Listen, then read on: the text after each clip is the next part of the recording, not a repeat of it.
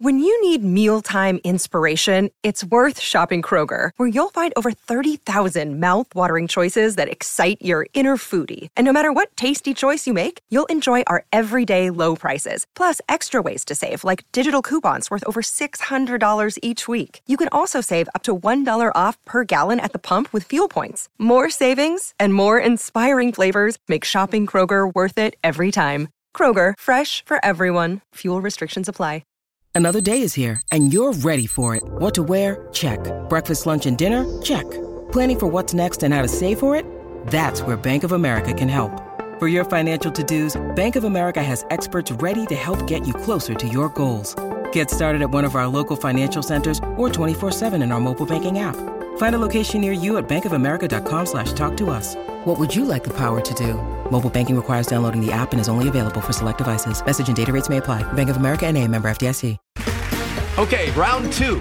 Name something that's not boring. A laundry? Ooh, a book club. Computer solitaire, huh? Ah, sorry, we were looking for Chumba Casino.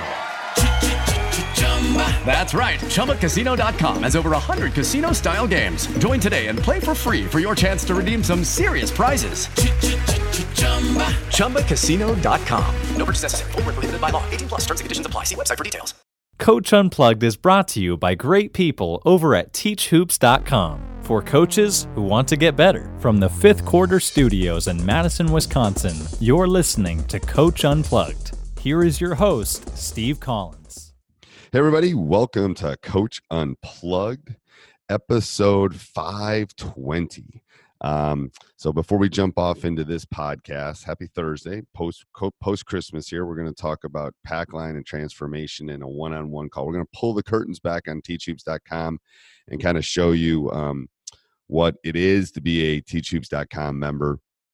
The one-on-one calls, the office hours, the emails to me. I mean, I'm always emailing teachhoops.com members. So come over and join us. I know you didn't get that new iPhone under the Christmas tree. So come join teachhoops.com instead.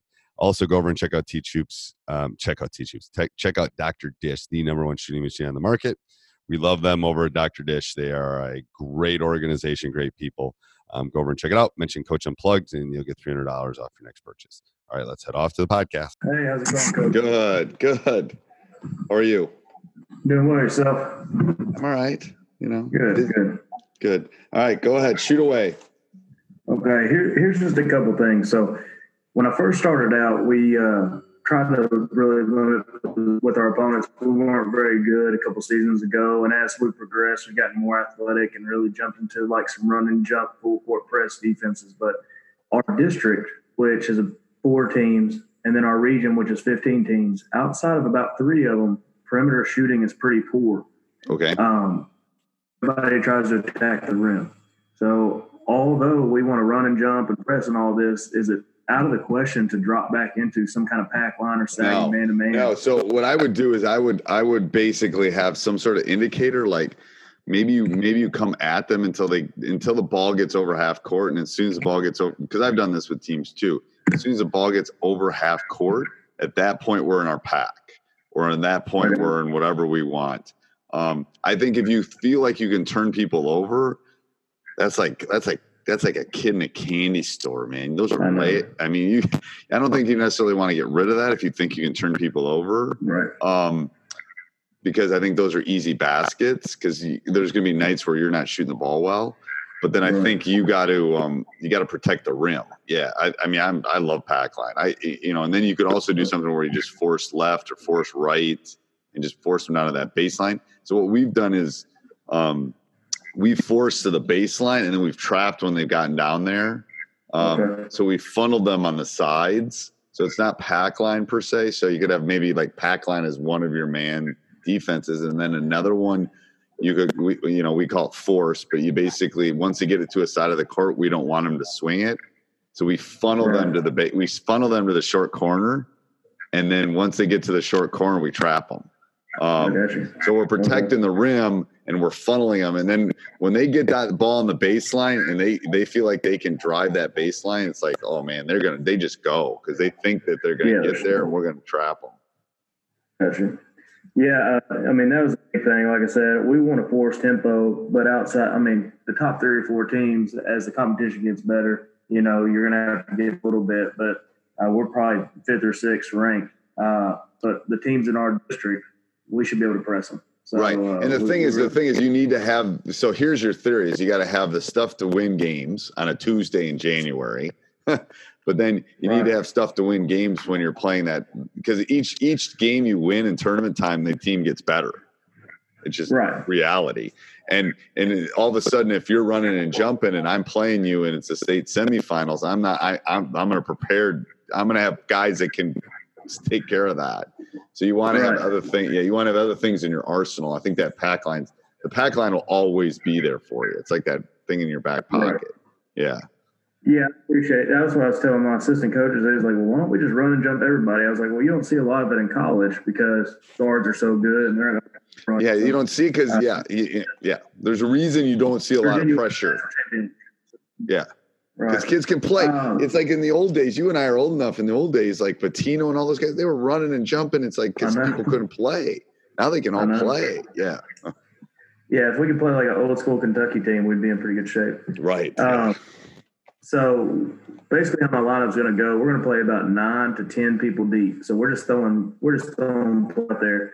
But throughout the years, as my classes go, my depth gets smaller and smaller and smaller. So I worry about consistently running, or if I want to start just to throw something in this year, a diamond in 1 press or 1-2-2. That way, it kind of gives us a different look in the full court, and then also as my rotations get smaller, maybe I can switch to something else. I just don't know how effective a run and jump is if you're only 6 or 7 deep. I know conditioning is something that's obviously you just got to basically run them into the ground at that point. Yeah, you got to basically say at the fourth quarter is when we're going to get them. If you got 9-10, that's perfect. I love the 1-2-2. I think the 1-2-2 is good. I'm going to actually put something on Teach Hoops. I went to a clinic, got some video on a 1-2-2 that's awesome. I extend my 1-3-1 sometimes. So I do that. I mean, I have not had a lot of success with doing it full. I've had more success doing it 3/4 court. Starting it at the free throw line. But yeah, I would definitely, I mean, depends on how conservative you want to be. If you want to be conservative, that you go like a 2-2-1. Right. If we're running jumping weaker teams, you're right. If we're running weaker teams, is maybe something like a 1-2-2, or even like Villanova's 1-2-2, where it's 3/4 court or something like that. Is that something that you would have? Yeah. As a result. Yeah, I think you want something different. And the run and jump is so it's aggressive. Like, I mean, how big are your guys in comparison to the guys that are playing? So here's the thing: we have our big is a traditional big. So like I do a lot on the read and react and things that you guys do, but I don't know if I can bring her out on the floor. And I also worry about bringing her out to help press in a zone press and getting beat to the basket instead of leaving her at the basket. And she's going to be in my program. She's just a sophomore. She's a good player, so she's going to be a consistent piece for me. So maybe get more aggressive and you do the 1-2-2 would work. The problem is they might work on her side. If you go 2-2-1, she's basically just going to sprint back and protect the rim. Right. So you could be as aggressive or non-aggressive. She's my best communicator too. So you want her in the back then. You want her like directing everybody. Right. And when I've had kids like that, I've put them in the way back, especially if they're maybe a little slower a foot. But they can see everything. They're playing like secondary and they're kind of directing everybody. So I've liked that in the past. She hustles, but she's never going to run a 4-4. Yeah. So I think that's a good alternative. You can drop back into a zone and trap out of a zone too. The thing is, sometimes I tell people if you're going to do the run and jump, then maybe come up with something in the half court. Because especially if she can protect the rim, you could do a run and jump 1 or 2 traps in the half court. She's just protecting the rim. Right. because sometimes when you get in that full, unless you're so good at the run and jump and you don't have to worry about it, but sometimes in the half court, the angles they don't have to move as far. So it's a little bit easier. Yeah. Okay. And kind of the last thing I had for you, it's funny because when I first started out, you want to run all these different plays. You want to show, I'm an intelligent coach and I know what I'm doing. Right. And then it's kind of less is more. We moved to the dribble drive last year. Okay. Year, and I kind of let the rein, take the reins off, and they do better. I don't know how many quick hitters or isolations or things that you read and react, or do you just do special circles? Okay, so this is like perfect timing for you because I'm putting up a quick hitter course in like 1 or 2 days, which will have all the stuff that we kind of do and stuff. So that will be perfect. But here's what I have a great assistant. He's a former head coach. He just kind of knows everything, and he basically says, we'll do a quick hitter and it will work, and then we'll do another one, will work, and then I'll just start pulling these ones I see." And he goes, "Hold on, you basically want each of your quick hitters to do something different, like what I'm saying. Otherwise, just get good at the one you have. So if it's a triple ball screen to get your shooter open, well, you don't need another one of those kind. Or if it's a slip in a three, or if it's an ISO for maybe your wing." So the key is, I think you have to look at and some quick hitters can do 2 or 3 things. They can get an ISO, it can get a high-low, it can get maybe an open 3 on a flare. So I think you're right, less is more, but I think you got to figure out what you want from your quick hitters. Do you, like, when I've had some really good bigs, I wanted a lot of high-lows, some ISOs where I can get my big the ball. But I don't need 3 of those. I need 1 or 2, and I need to get really good at them. Because we're playing high school basketball. It's not, they'll scout it, but how much time are they really going to spend on it? If we're better at it, we're going to score. So I think that's the key, is figuring out exactly what you want to do from the quick hitter. Right. And then if you do that in that one quick hitter, just get really good at it, and then figure a different one, like, last second one or an ISO one or whatever you want. Okay. So I think you're right. About scouting. You still got high school kids, so I mean, you can show it to them 1,000 times, and they're it's in and out. Most of the scouts more for me than anybody else. It's like situational stuff. It's like, yes, you should have a couple things down for situations, and we work on that. I do that more for the mental part. And quick hitters for down at the end are very important. I agree. Like I've been in more than one game and say, we're going to run victory or we're going to run win. I call them like things that they think that, whatever, but we're running victory. So when I'm diagramming that thing up, we've already run it we've run it like 80 times already. So it's just more like, well, we've done this, we can do it. So from that standpoint, I think it's good, especially as your teams get better and the games get closer. Okay, we're going to take a timeout. We're going to get the ball side out of bounds. Here's how we're going to score. It doesn't matter if they're in zone or man or what they're doing. Boom, boom, boom. Here we go. So from that standpoint, I think the quick hitters are good. During the game and stuff, yes. Maybe my big is playing really well or my shooter's shooting really well and I need to get them the ball. But I spend more time on, because I know at some point I'm going to need one of those down the stretch. And I just want them to feel comfortable. Right. Do you think that so I've kind of gone back and forth, and I know you've had some people on talking about this. When you're going against a zone, are quick hitters something that you focus on more there, or do you have something like a continuity thing that you do? I try to have a quick hitter that will work against a zone or a man. Now, if you're going to trap me, then we're telling our guys we're attacking at that point. Right. Because if you're gonna double or trap me, and then we'll get a shot. I'm not worried about getting a shot. I just want to get a shot up. Where their feet are squared and it's not my 5th worst shooting, which is usually the case of what happens when they throw it. And then they throw it in. They're holding you down. Yeah. Or, I know this is off topic. When do you guys start your season? We start in 50 days. So we start, I counted it today. So we start November 17th. Okay. See, we don't start until December 3rd. Oh my gosh. I know. It's crazy. The whole country's crazy. I just got off a call with another coach, and he starts in like a week and a half or a week.